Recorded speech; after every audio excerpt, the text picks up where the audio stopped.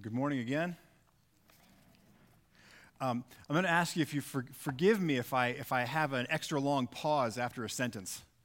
I'm used to having a translator with me, so I usually have I'll say my sentence, and while they're translating, I'll look down, check my notes, make sure I haven't lost my place, and then I come back up. And when I've had the occasion to preach in the Roma settlement, I'll preach in English.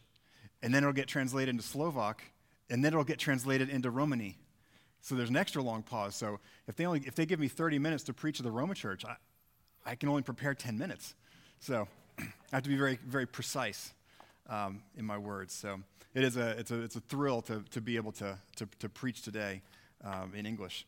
If you'll turn in your Bibles to our text today is found in Acts chapter 2.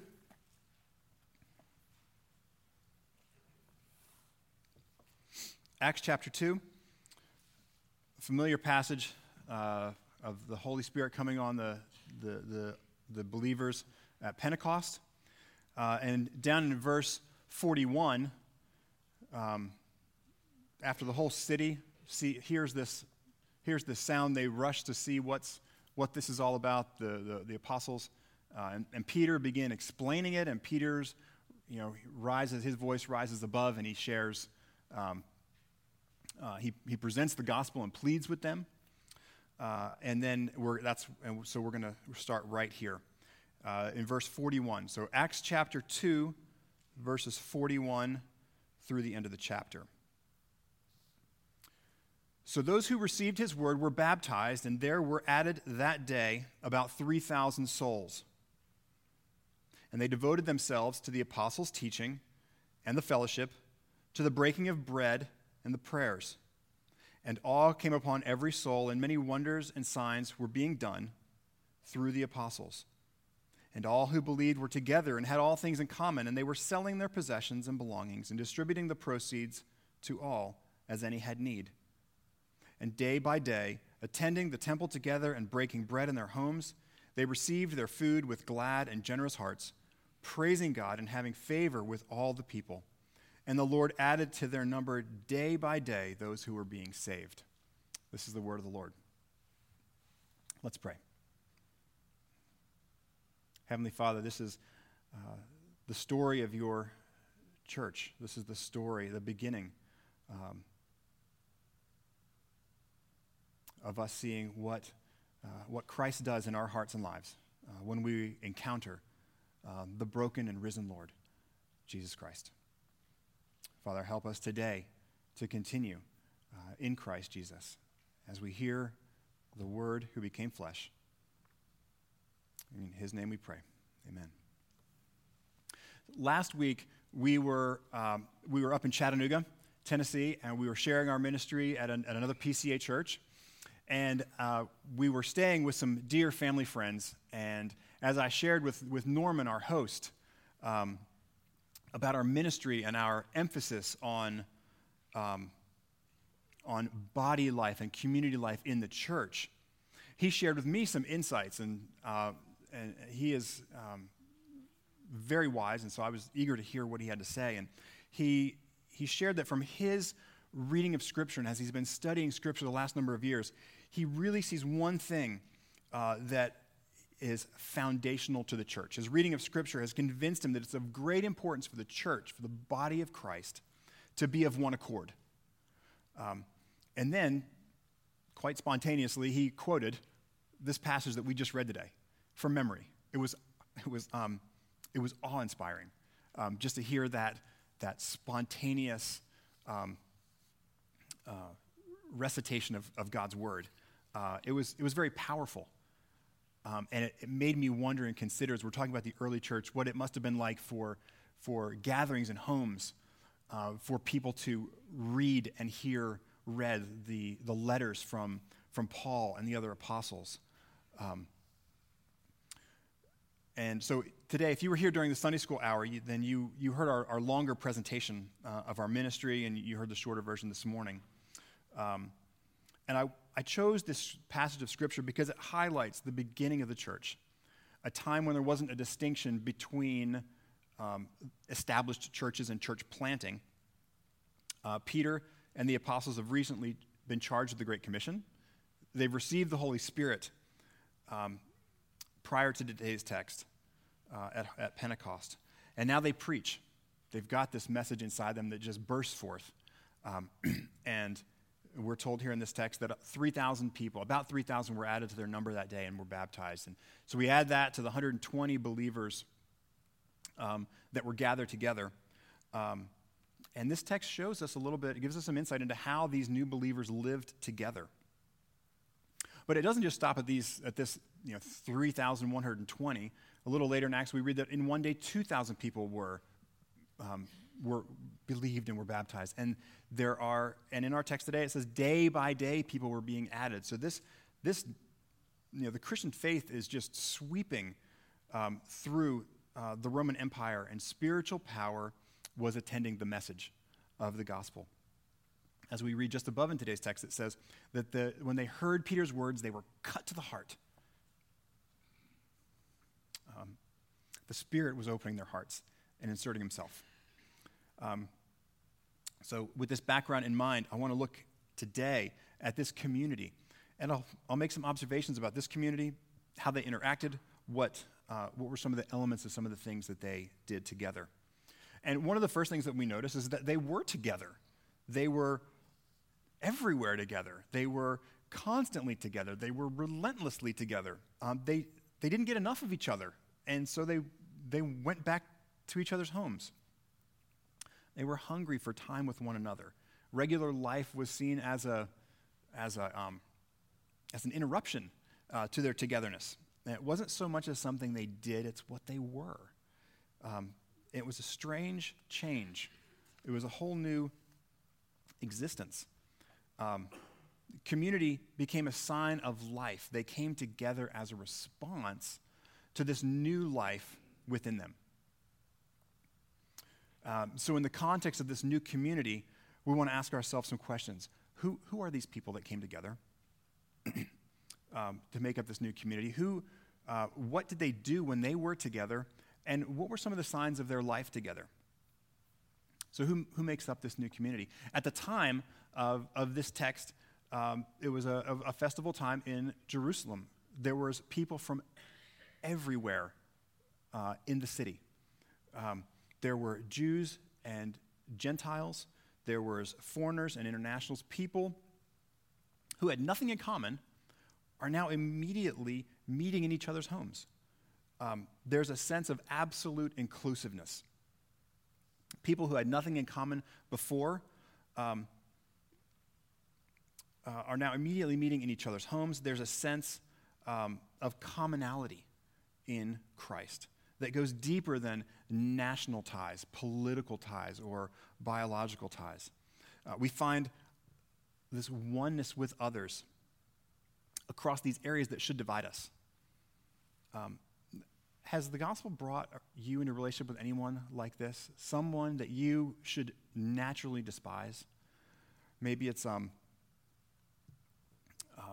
matter of temperament. This person's all touchy-feely, and you're not like that. But now you're bosom friends. It could be black, white, blue-collar, professional, conservative, liberal. Do you have people like this in your life? In our context in Slovakia, there's a group of people called the Roma. They're often referred to as gypsies. The Roma are an impoverished, despised minority group in Slovakia and across Central and Eastern Europe. They are seen as uneducated.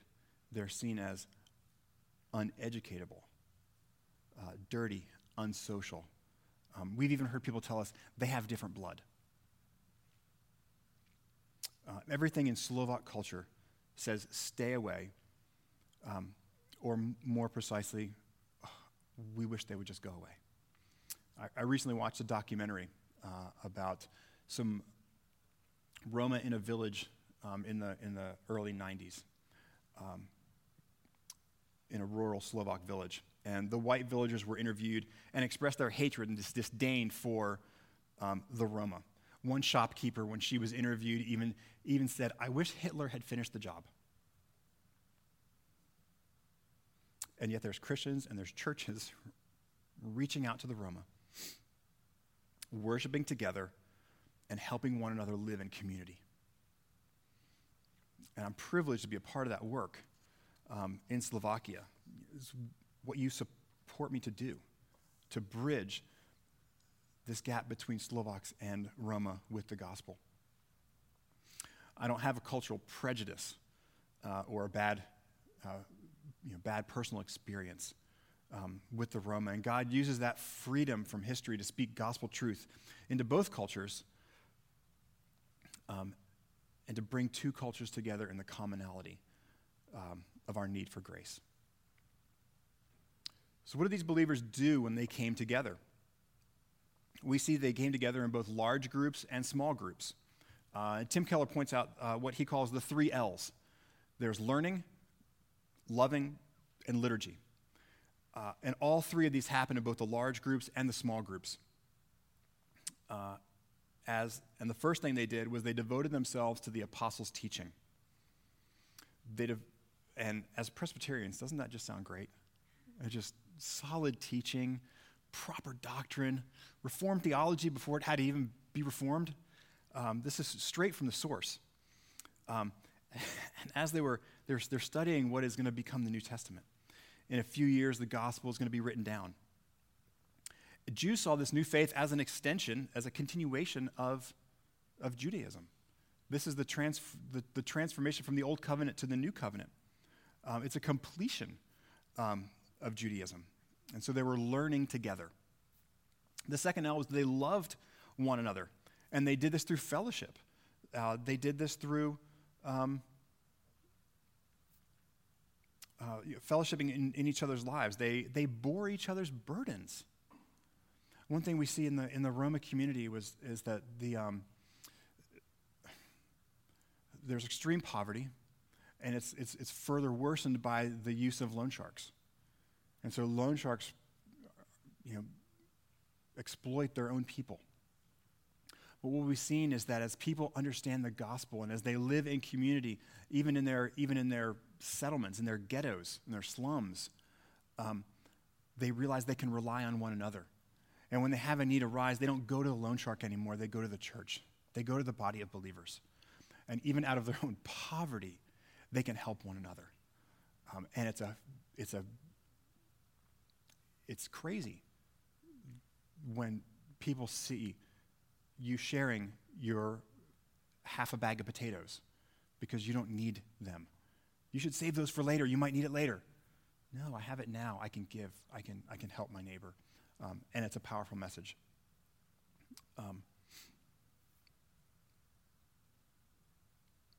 And so they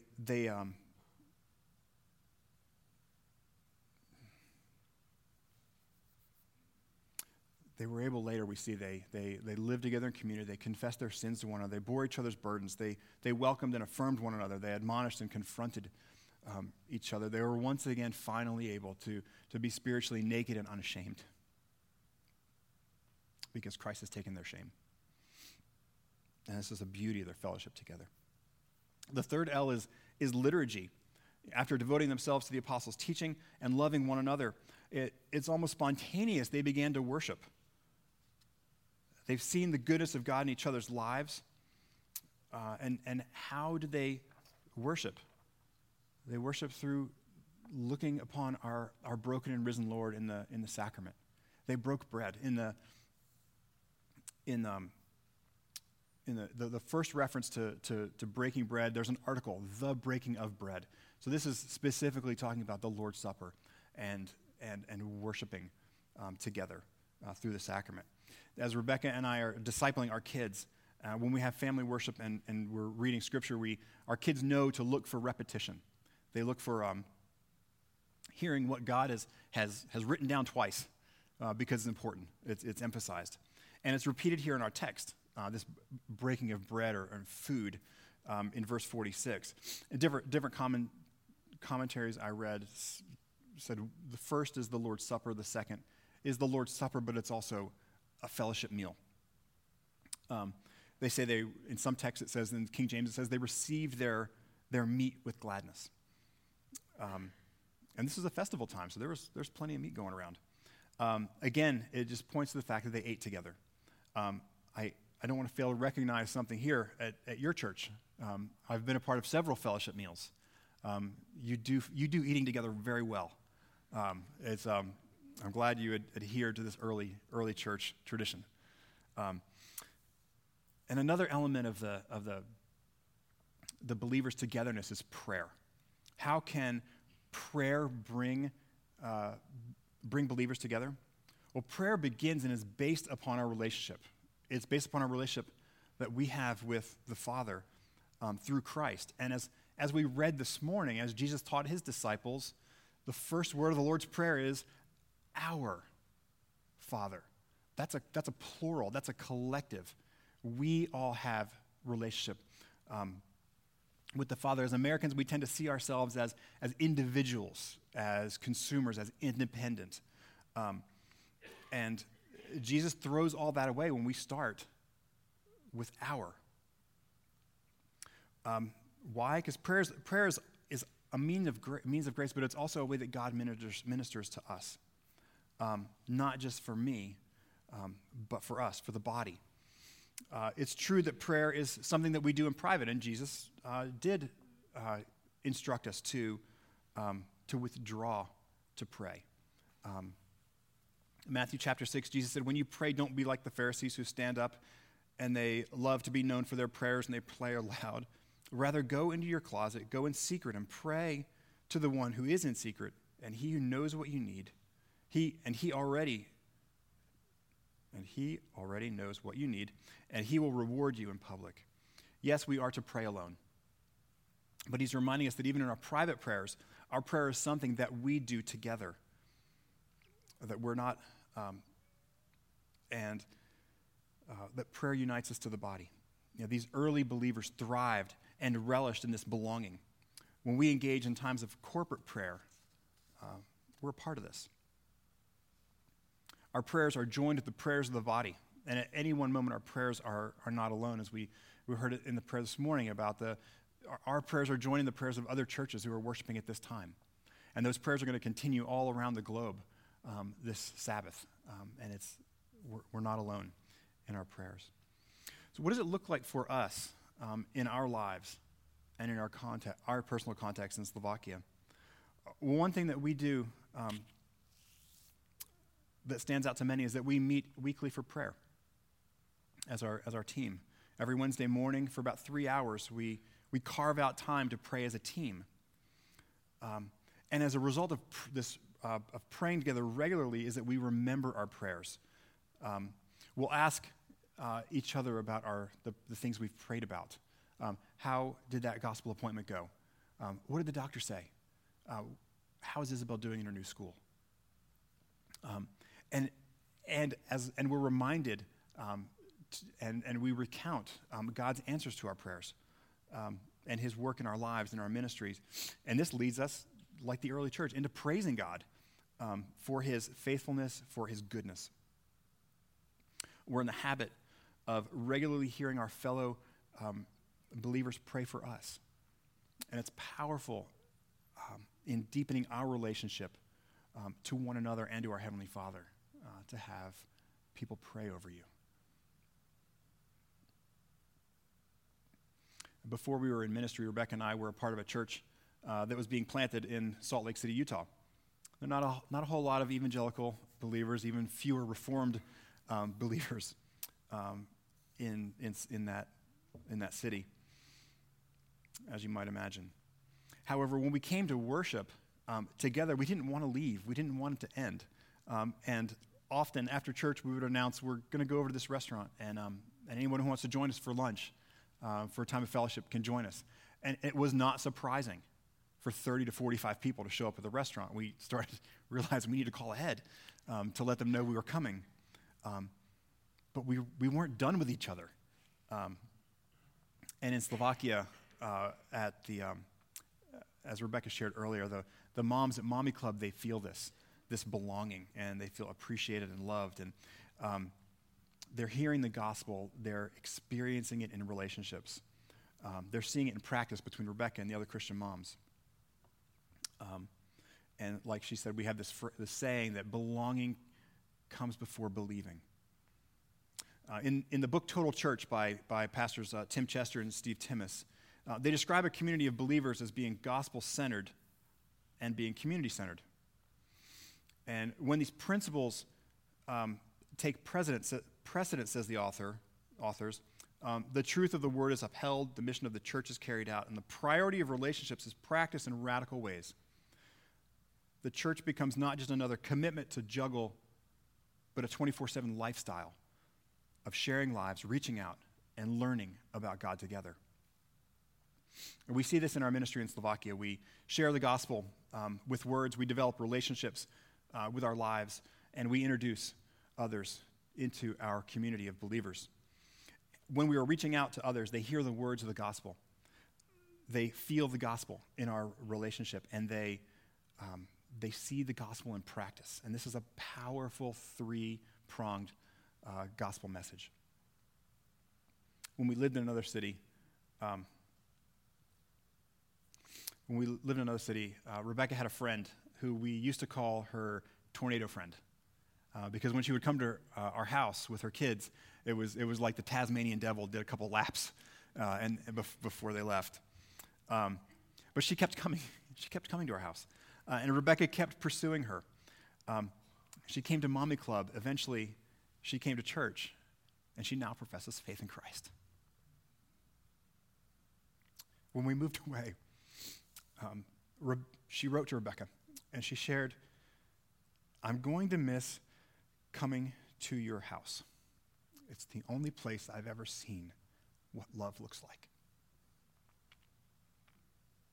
Hearing that confession from, at the time, a non-believer was a powerful encouragement that what we were doing was on the right track.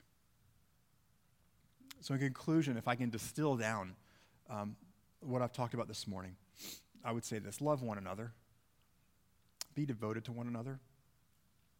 We talked about many ways how to do that, how to be together with one another. And lastly, tell somebody about Jesus. Let the world around you know the reason for your togetherness. Let's pray.